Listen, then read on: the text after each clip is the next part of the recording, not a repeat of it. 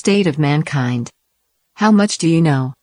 Excerpts from How the Spectre of Communism is Ruling Our World. 51a. Prosperity and peace can be obtained only through morality.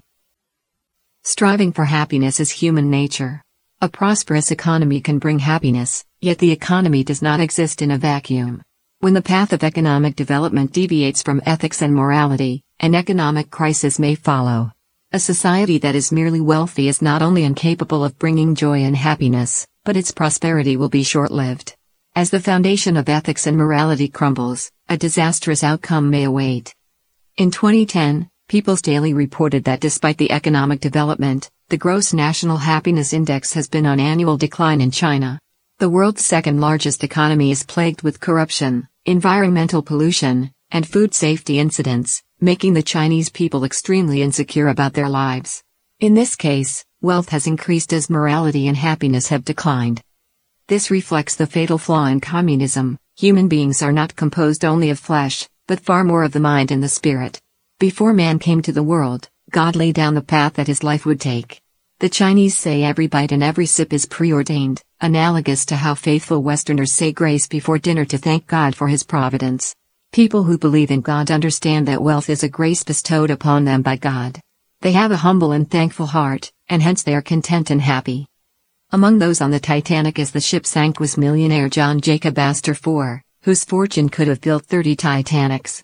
Yet when facing death, he chose what he thought was morally correct and protected women and children. He gave his spot to 2 terrified children. Similarly, Isidor Straus, co-owner of Macy's department store, said, "I will not go before the other men." His wife also refused to get on a lifeboat, giving her place to Miss Ellen Bird, their new housemaid. She chose to spend her final moments with her husband. These people of great wealth chose to put traditional values and faith before the opportunity to save their assets and lives.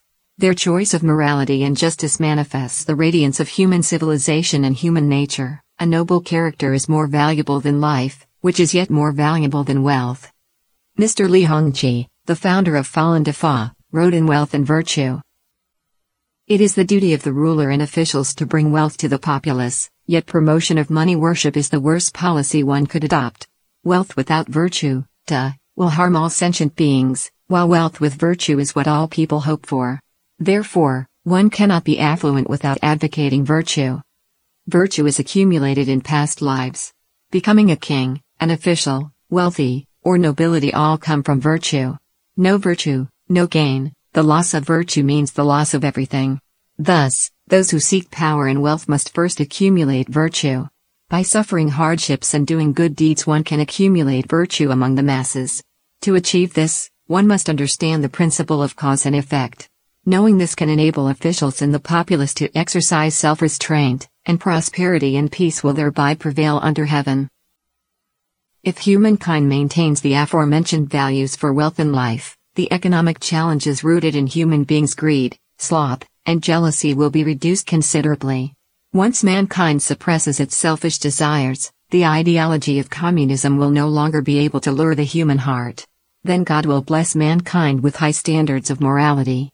Consequently, we will have the ideal economy for mankind, wealth for the world, calmness in our hearts, and peace in society.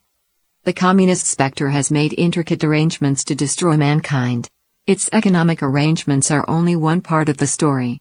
To free ourselves from the control of communist ideals, we need to unpack the conspiracy, identify the fraudulent messages, and stop putting our hope in this bankrupt ideology.